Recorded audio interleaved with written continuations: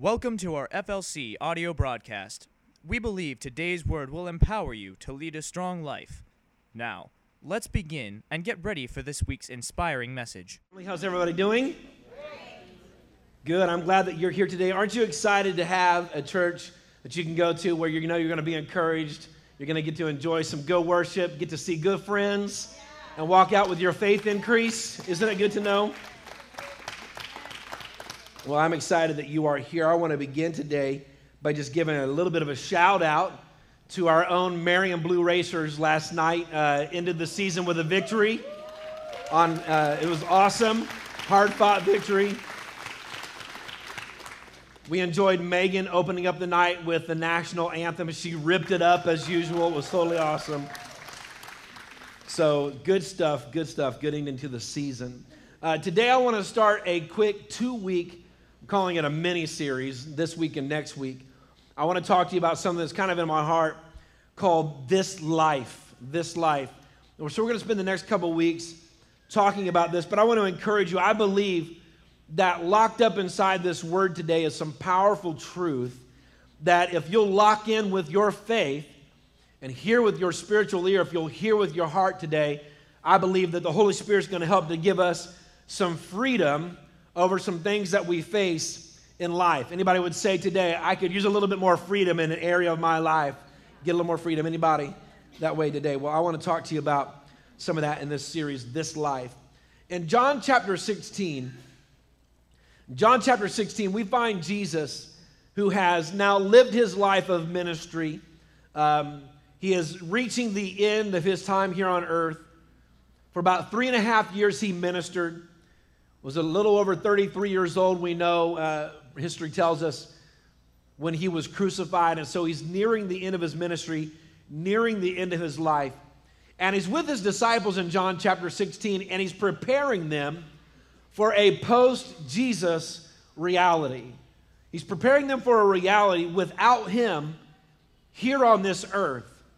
And so basically what he begins to tell them in John chapter 16, he starts to talk to them about their mission. He talks to them about the things that they're going to have to do to carry on the gospel. And he begins to describe what life is going to be like when he's no longer around. You know, in leadership circles, one of the things that we recognize, one of the things that's taught consistently is that our organizations are really, our teams, our organizations are only as good as they are when the leader's not around. In fact, if you want to find out how great leadership is in your organization, you find it out when the leader's not around. How do people act? How do they operate? How does the business carry on when the leader's not there? And that's when you begin to find out about the value and the strength of the leadership of the organization. And so when we think about the life of Christ, we realize that 2,000 years after his death, the Church of Jesus Christ is still strong, that the Word of God is still changing lives, that the hope of Christ is still transforming communities. You got to believe Jesus must have been an amazing leader. And so in this moment, he's preparing his disciples, which over time would become us, for a post-Jesus reality. It's a reality where Jesus is no longer present. And he starts to say to them, listen, you're going to carry on the gospel. You're going to take the good news out to the poor, to those that are in need. You're going to see hearts change, lives change. But a part of that reality is going to be the fact that you're going to be beat. You're going to be put in jail. People are going to talk about you. They're going to call you all kinds of names. They're going to hate you. So here's the sign-up sheet, right? How encouraging could that have possibly been for them? And so what I want you to see is that in their life, for 3.5 years, Jesus had kind of been running front man for the disciples. He'd been kind of taking all the tough stuff, and they just got to kind of hide behind Jesus and learn from him a little bit. And I can kind of imagine there's one place in the Bible where Jesus is talking to some religious leaders, and the Bible says he actually called them vipers, snakes. As we might say in the past, them's fighting words, right? And so Jesus in one passage says, You brood of vipers, you snakes, you hypocrites. And he's talking to the religious leaders of the day. And so you can imagine his disciples, as Jesus is saying this to the religious leaders, they're back here behind him. They're thinking to themselves, man, we wanted to say this forever. Finally glad somebody has the guts to stand up and say it. So they're probably behind Jesus going, yeah. You know those people, right? Something difficult needs to be done. They're fine with you doing it. And standing behind you and going, woo, we'll cheer you on for it. So Jesus is like, you snakes, you hypocrites. And they're like, yeah, what he said. Get him, Jesus. And so they get to learn at his feet. They've seen him do miracles. They've watched him heal people that were lame. They've seen people who were blind get their sight back. They've seen those who have been accused of grave sins forgiven completely. They have seen people who normally Jewish people would not hang out with, Jesus go and have dinner with. They've watched him hang out with sinners. They've seen him do all these things in their lives, and they've been able to watch him do it and learn from him, but they've never had to stand on their own. And so now in this moment, Jesus is saying, I'm leaving.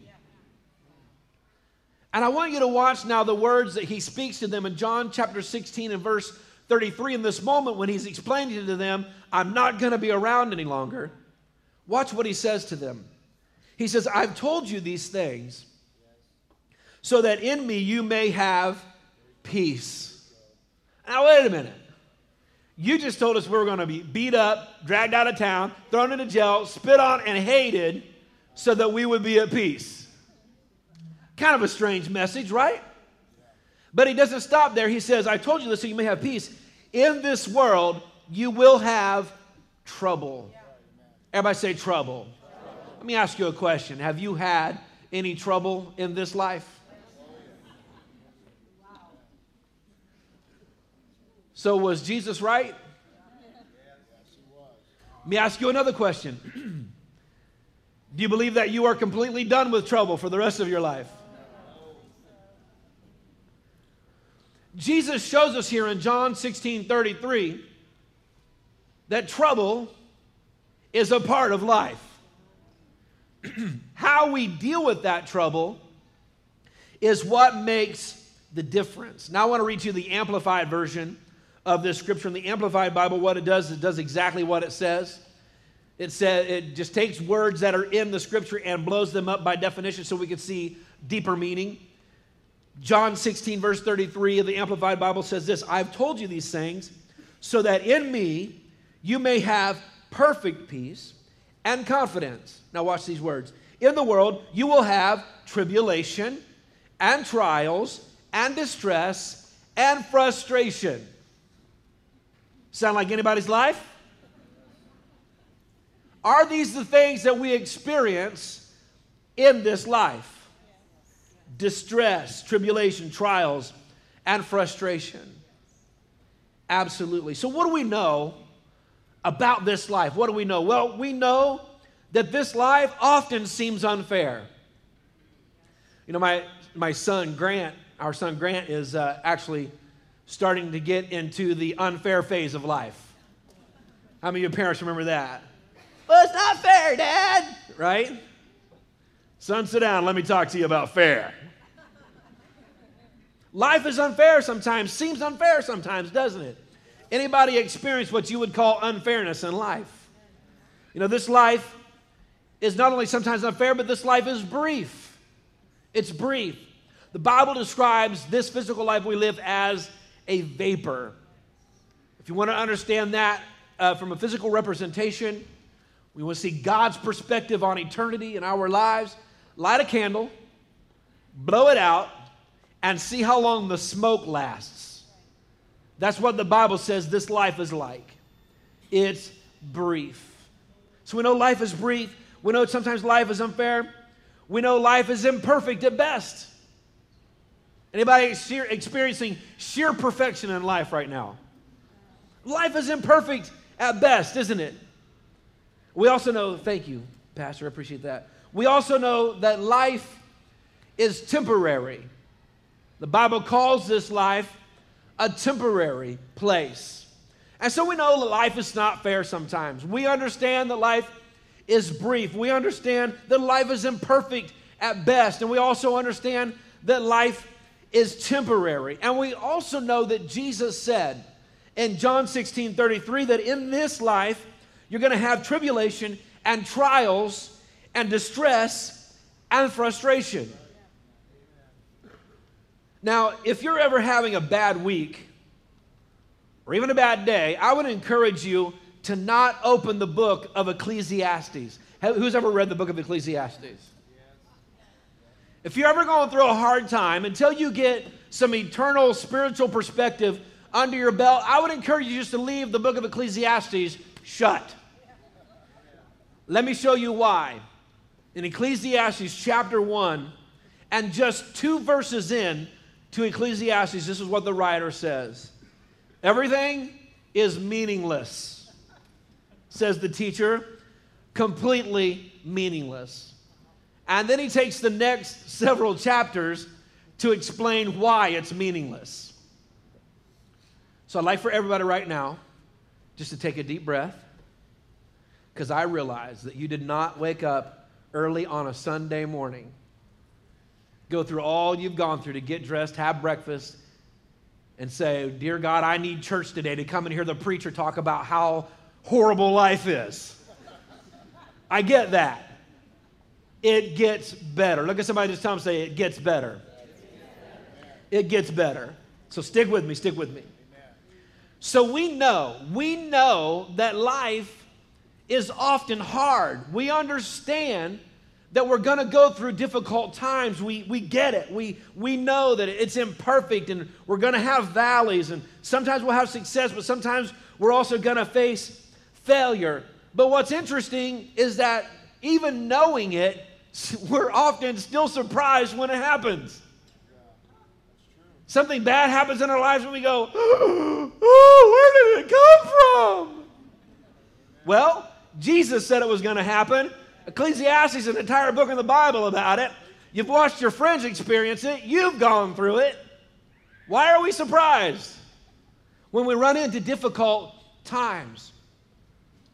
I want to submit to you this morning that one of the reasons that we struggle with hard times in life is because of our perspective about those times and the process that we've built up in our own lives for handling those situations. Is it possible that the process that we've built in our lives for handling difficult times depends a lot on ignoring the fact that it's going to happen? We call it ignorant bliss. Well, I'll just pretend like nothing bad is going to happen. I'll just ignore that I think it's a possibility. And as a result of that, when bad things do happen, I can just kind of pretend like it'll never happen again. No, here's what I want you to know, is that we hear in the Bible, we see in the Bible, we also know from our own personal experience that troubled times are going to come. How we handle these moments, how we walk through these moments is what makes a difference. And I promise you, it gets better. It gets better. I want you to think about this in terms of a marriage. How many of you would be brave enough, all of you, those of you here today that are married, it'll be easier for those of you who are here and your spouse is not with you today to answer this question. But how many of you that are married here today would be brave enough to say, we've had an argument in our marriage before? Anybody ever had an argument in your marriage? Anybody? All right. We still love you. Everybody that saw all those hands go up went, baby, we're normal. Woo, thank Jesus. We're not the only ones, right? How many of you that are married would say there's a likelihood that in your marriage there may be another argument as the years go on? Anybody? There may be another. Now, hopefully you get better about how you handle it, but are there going to be disagreements in your marriage? Have there been in the past? Will there be in the future? I'm not trying to prophesy bad things over your marriage. What I want to show us today is that we have to learn to deal with what life is going to bring from the right perspective. Now, let me ask you a question. If there's an argument in your marriage, there are certain ways that we can get past arguing in our marriage. And I believe this is how a lot of marriages try to function today. A lot of people, in order to stop arguing in their marriage, you know what they do? They just stop talking.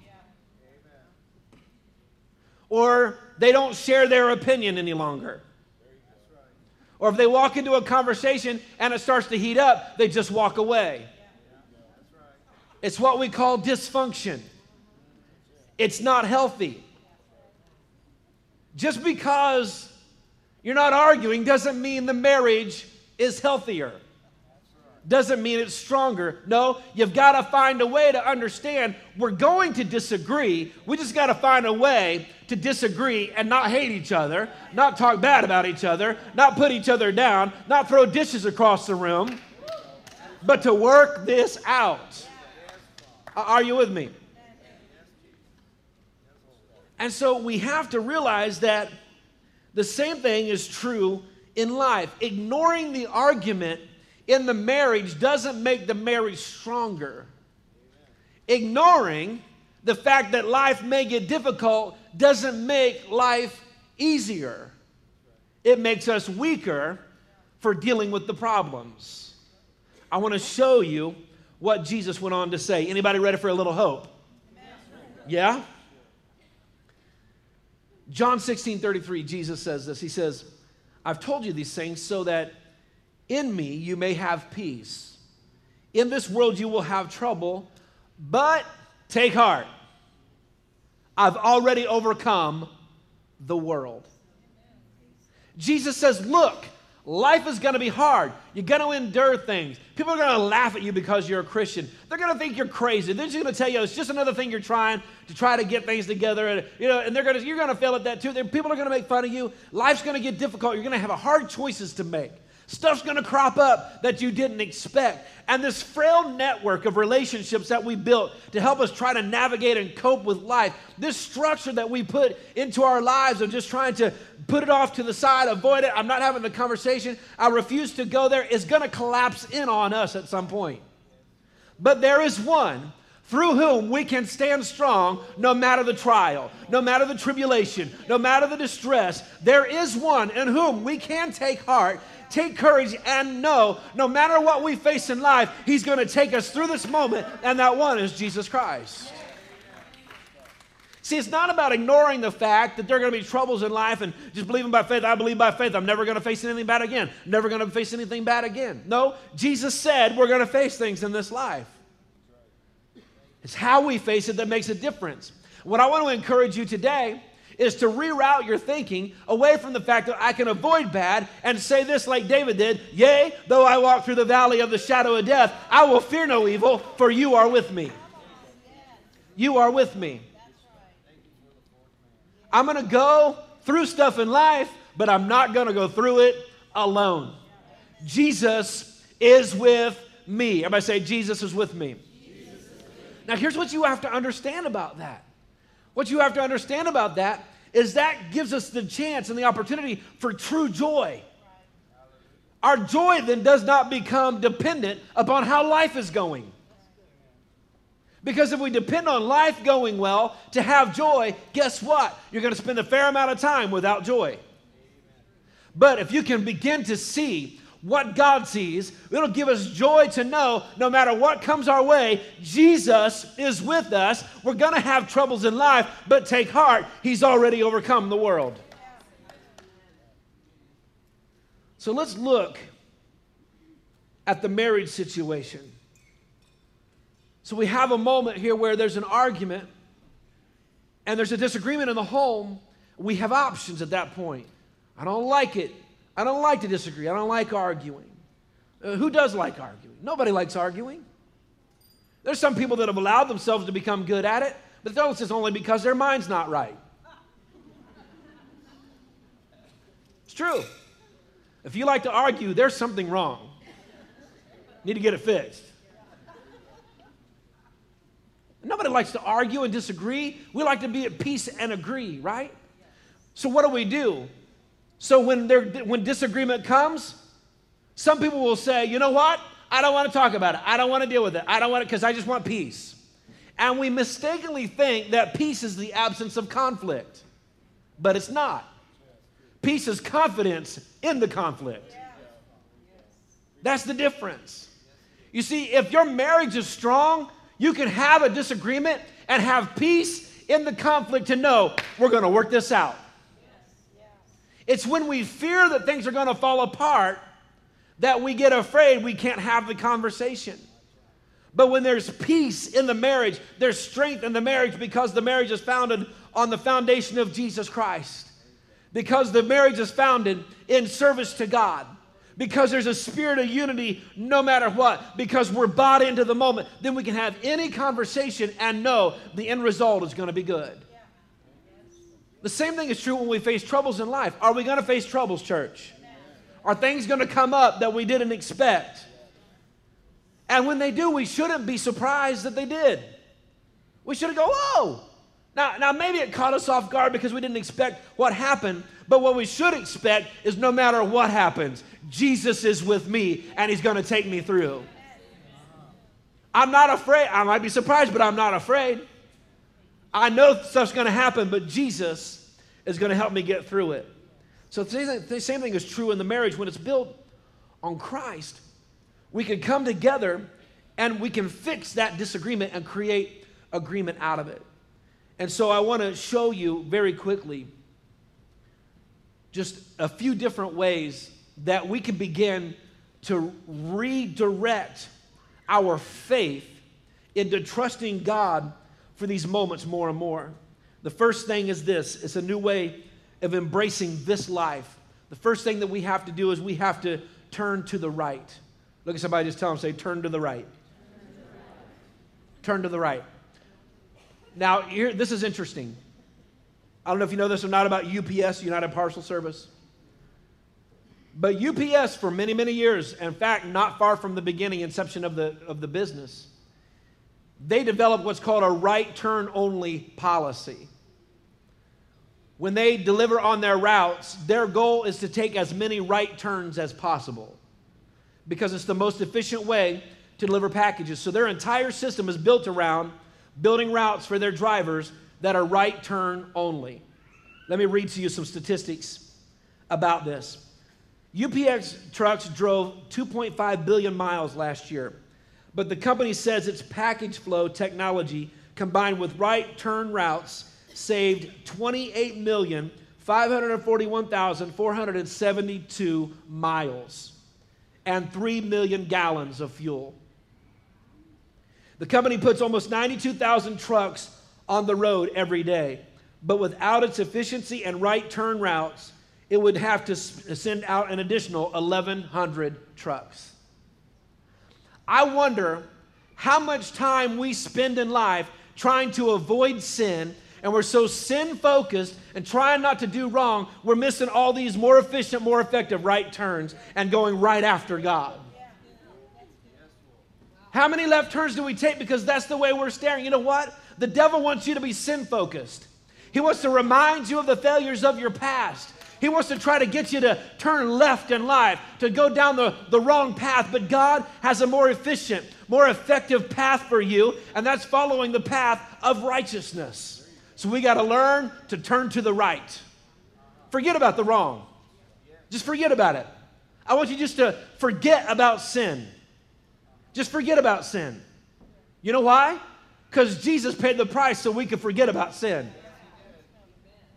Does that mean you won't sin? No. It just means that you have a relationship with God, that when it happens, you can ask for forgiveness. That doesn't give you the right to go out and live life turning left all the time. Doesn't give you the right to go out and just, well, I'm going to sin all day long, and then around midnight tonight, I'll just ask God to forgive me and everything's covered. No. That's not how it works. No, it's a covenant of forgiveness that occasionally, when we happen to go the wrong way, we can say, God, help me, forgive me, and help me get back on the right path. We've got to turn to the right. Everybody say, turn to the right. Now, there's some research about this, and it's kind of a little all over the place, so I took kind of the minimum of the number of thoughts that we think in a day. And the number is right around 12,000 thoughts that the average person thinks in a day. It varies all over the place. Some people, I think, maybe have 3. But and then I know some people that have 3 million because they share them all, right? On average, about 12,000 thoughts a day that'll run through our minds. And if you do the math and just kind of average things out, that averages out to about 4 seconds of thought, waking hours that we have to think, about 4 seconds of thought. I want you to capture this idea. 12,000 thoughts that we have a day. The Bible talks about changing our lives by renewing our minds. If we could capture just 50 of those 12,000 thoughts that in the past would have been sin-focused thoughts. Thoughts where we're either thinking about sinning or trying to avoid sin or feeling guilty because of sin. If we were to take just 50 of those left-hand turn thoughts that are trying to get us off track, and we every day just capture 50, which by the way is 0.4% of the average number of thoughts that we'll think in a day. And we capture those 50 and we harness them and we retrain those thoughts to turn right instead, to think about the goodness of God, to think about God's plan for our life, to pray for somebody else. Just 50 of those thoughts. It represents 1,200 hours a year of thought life that we would be putting onto the things of God. Let me ask you a question. If you began to think about God 1,200 more hours a year, would it make a difference in your life? What is that? We got to learn to turn to the right. And at the end of the day, church, your hands are on the steering wheel. There's no truth to Jesus, take the wheel.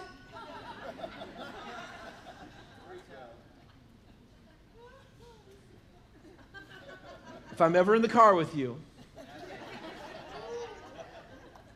and you freak out and say, Jesus, take the wheel, I'm going to shove you in the back seat and grab the steering wheel. And then Jesus can tell me where to drive. Right? We're in control of our right-hand turn, so we've got to learn to turn to the right. Turn to somebody, just tell them, say, turn to the right. Let me read very quickly for you Romans chapter 12, verse 9, which I love how simple Romans 12, 9 makes this thought for us. It says this: hate what is wrong and tightly hold to that what is good. Isn't that exciting? Just hate what is wrong and hold tightly to what is good. Just we make it a habit in our lives just to hold more tightly to what is good and just forget about the sin. I want to tell you, just forget about the sin. You mean I don't have to think about sin anymore? You don't have to think about sin anymore. Jesus took care of it for you. You're forgiven. You don't have to think about sin anymore. You mean I don't have to think about sin? No, you don't have to think about sinning. Don't think about it. Just forget about it. Just do what's right. Get focused on what's right. Does that mean you're not going to mess up? No, just get focused on what's right. And what you'll find is that sin becomes less and less and less a part of your life. Turn to the right. Secondly, we got to live this life for God. You know, as parents, and some of you can relate to this if you have small kids especially, our refrigerators and our cupboards are probably full of stuff that our kids have made for us. Little pictures that they'll color, little crafts that they'll create. And they come and they hand these things to us, right? And we love it, don't we? We look at the pictures and we think, wow, that's beautiful, baby. What amazing artwork. Our daughter, Allie, brought one to me the other day. She had colored a flower on both sides, but one side was a different color than the other side. And she was explaining to me, Dad, look, you like the color of this flower? Watch this. Boom, and she turns around as a different color. I was like, that's awesome. She goes, it turns different colors. It's awesome. And so we hung it on the refrigerator, and we love it. And sometimes, as a result of that, we end up with stuff like this in our lives. I have no clue what this is. Be quite honest with you, really not a whole lot I could use it for. Maybe if I get hot one day or something, I don't know. But our closets get cram-packed full of things like this that our kids do for us. And as parents, we love it. We love what they've created for us. Thanks, Mark. Oh, it's beautiful. Good job. And we love what they do for us. But I want you to see what happens in those moments. As children, they're presenting something to us we didn't ask them to do, and they're asking us to accept it and value it. Early in life, that's okay. Why? Because they're learning. They're learning what's valuable. They're learning what's important. But I wonder today how many people are living their Christian life in that same way. They're going out and making their own decisions, doing whatever they want to do, and then they're bringing that to God and saying, God, accept this. Accept it. It's what I chose to do. I don't know if you wanted me to do it or not, but I just want to give it to you now. You accept this. Put your approval on this, God. But see, that's not a life lived for God. That's a life lived for ourselves that we want God to approve. But if we're going to have a God-lived life, it's going to mean reversing that process. And instead of just making our own decisions and saying, God, approve them, we start by saying, God, what are your plans? That's what I want to do. See, early on, when we're just immature and we're just learning, it's okay to come and say, God, do you approve of this? Because it helps us learn his character and his nature. But as we grow and progress in life, and especially in Christianity, we should get to the place where we understand more the nature of God. And so we're coming to God and saying, God, my life is lived for you. What do you want from me? And he shows us. And he lovingly says, this is what I need you to do. And then we go about doing those things. Let me show you this in Proverbs chapter 3 and verse 6. Proverbs 3:6 says this, in all your ways acknowledge him, and he will direct your paths. Now, how does this apply to this life? This idea that life is hard and we're going to have trouble, but Jesus has overcome it. How does that apply? Well, how often do we get ourselves in trouble? How often do we make our own plans and we end up in a bad spot, and then we come and say, God, approve it. God, help me. God, get me out of this. But we never would have gotten into it in the first place had we had the right order in how we make decisions to say, God, what do you want from me? Show me the path. Because I know that on your path is deliverance. I know that on your path is power. On your path is wisdom and peace. On my own path is a bunch of thorns and trees I don't expect. Stuff that's going to whack me upside the head out of nowhere. But if I'm following your path, I can be sure you're clearing the way ahead of me. Do you see this today, church? And so we have to live our lives for God. Not just assume what he wants, ask what he wants. That will keep us so that when trouble comes, he's already out ahead of us, working it out. I just had a quick conversation backstage. And a part of this conversation, the person that I was talking to just recently had a pretty bad thing happen in their lives. Their garage burnt to the ground and all the tools and everything in it. Unexpected, didn't know it was going to happen, but guess what? They walk with Jesus. When you're walking with Jesus, the unexpected crops up. You don't get all bent out of shape about it. You don't get all in fear about it. You don't lay awake at night staring at the ceiling. You just say, Jesus, thank you that you're with me. You're going to help me get through this. And we're going to come out even better. Just told me backstage, he's got to go through the process of replacing all the tools and everything. And just told me the backstage that he just talked to another friend here in the church that just bought a house, and behind that house was a garage full of woodworking tools. And as a result of that conversation, was able to get an amazing deal on all that equipment. That person's not interested in it. Is that amazing, guys? Happens all the time. Happens all the time. If God did it for him, he'll do it for you. But we've got to get our lives in line and live our lives for God and say, God, what do you want from me? And not just say, God, please accept everything that I'm doing. Please approve everything that I'm doing. Instead, God, show me, what do you want from me? And Proverbs 3:6 teaches us this. Says to, in all your ways, acknowledge him. That's the first part. That's the childlike part where we're saying, God, in everything, I'm acknowledging you. When times are great, I'm giving you the praise for the grace and the blessing. When times are difficult, I'm praising you that you're going to take us through. I know you didn't bring it upon us, but you're going to take us through it. And so in all of our ways and everything in life, we acknowledge God. He's our provider. He's our blesser. He's our Father. He cares for us. And then it says in the second part of Proverbs 3:6 that He will direct our paths. That's when our life begins to turn and shift. And we go away from me making my plans and asking God to approve them to saying, God, what's your plan? Where do you want me to go today? And when we do that, He helps to navigate us through the hard times in life. Lastly, not only do we have to learn to turn to the right, not only do we have to begin to live our lives for God, but lastly, we have to develop an eternal perspective. Develop an eternal perspective. We're going to talk more about this next week, but I want to give you just a snippet of it before we go today. Ecclesiastes 3:11, the Bible teaches us that God has planted eternity in the heart of every man, in the human heart. We all have a sense of eternity. Now, as a kid, and I still today even, I sometimes will lay in my bed and think about eternity and my mind just starts to like boil. It's like, it's hard to put your hands around that idea. But God has locked that idea up in our hearts. We understand there's more to who we are than just this life. There's an eternity that we're facing. We're going to talk more about it next week. But in 2 Corinthians chapter 4, verse 16, this is what the Bible says. Therefore, we do not lose heart. Somebody say, I don't lose heart.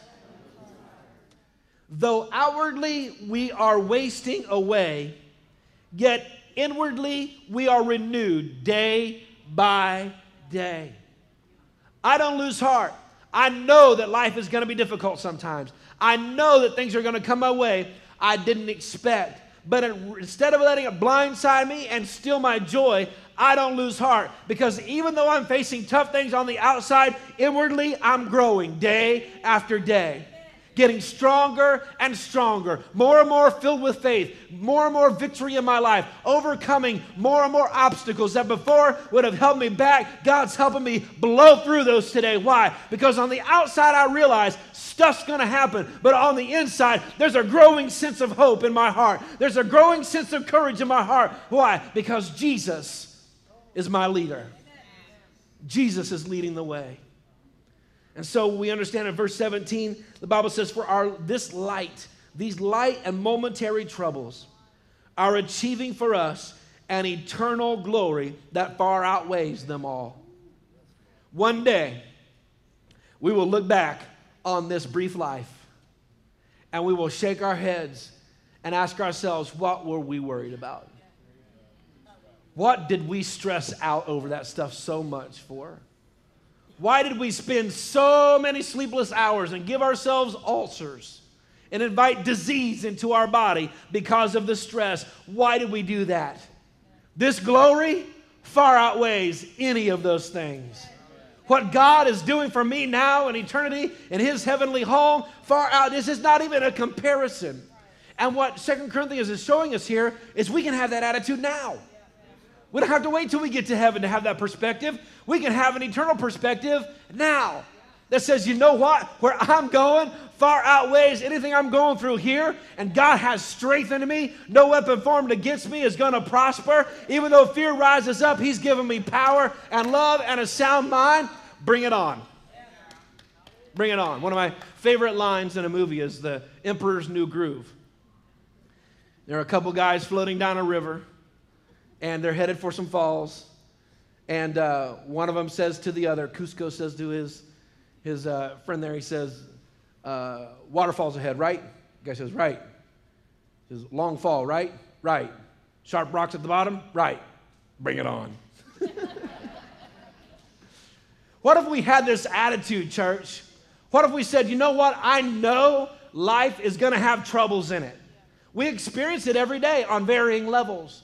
Trouble for you may not be trouble for me. The trouble I face may not seem like trouble to you, but all of us face trouble. What if we had this perspective? You know what? I know life's going to throw some curveballs. I know things are going to happen, but I've got good cheer because Jesus has already overcome the world. He's already seen this from His perspective. He's already made a way that I can bear it, I can escape it. He's going to bring me through so nothing can get me down. Bring it on.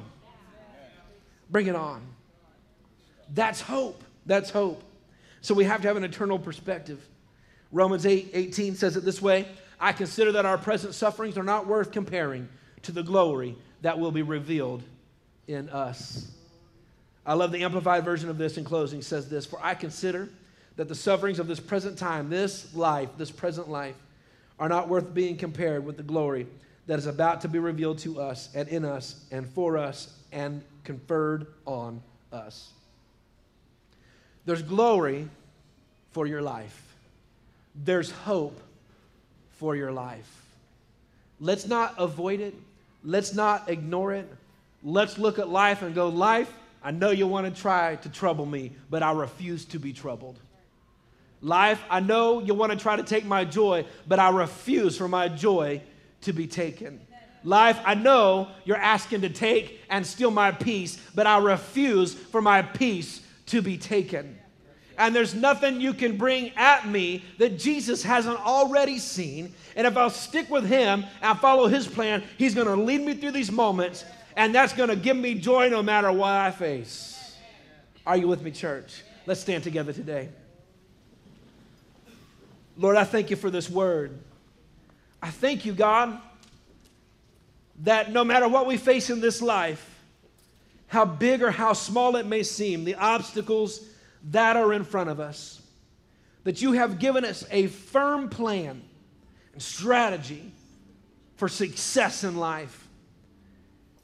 And that strategy and that plan is leaning upon you, is trusting in you, is knowing that in those moments, you're going to deliver wisdom. You're going to deliver strength. You're going to deliver healing. You're going to deliver repair.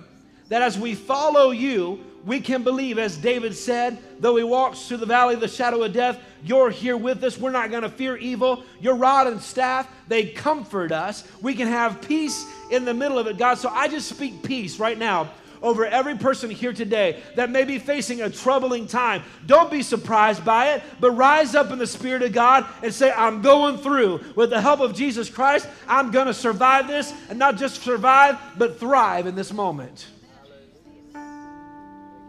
Thank you for it, Lord. God, I just pray that you'd make that word real to their hearts and their spirits today. That in the past, that anxiety may have been crushing upon their life, that it literally may have thrown them into days of depression and darkness, that the reverse would begin to happen as they put their faith and trust in you, that when troubling times come, it no longer brings darkness, but the light inside of them grows to the place where they rise up and their faith is strengthened because of what you helped them endure. That's my prayer for all of us, God. I thank you for it, Lord. In Jesus' name. We trust that today's message has been an encouragement to you. If you have any questions or would like more information about Family Life Church, visit us on the web at www.yourfamilylife.org.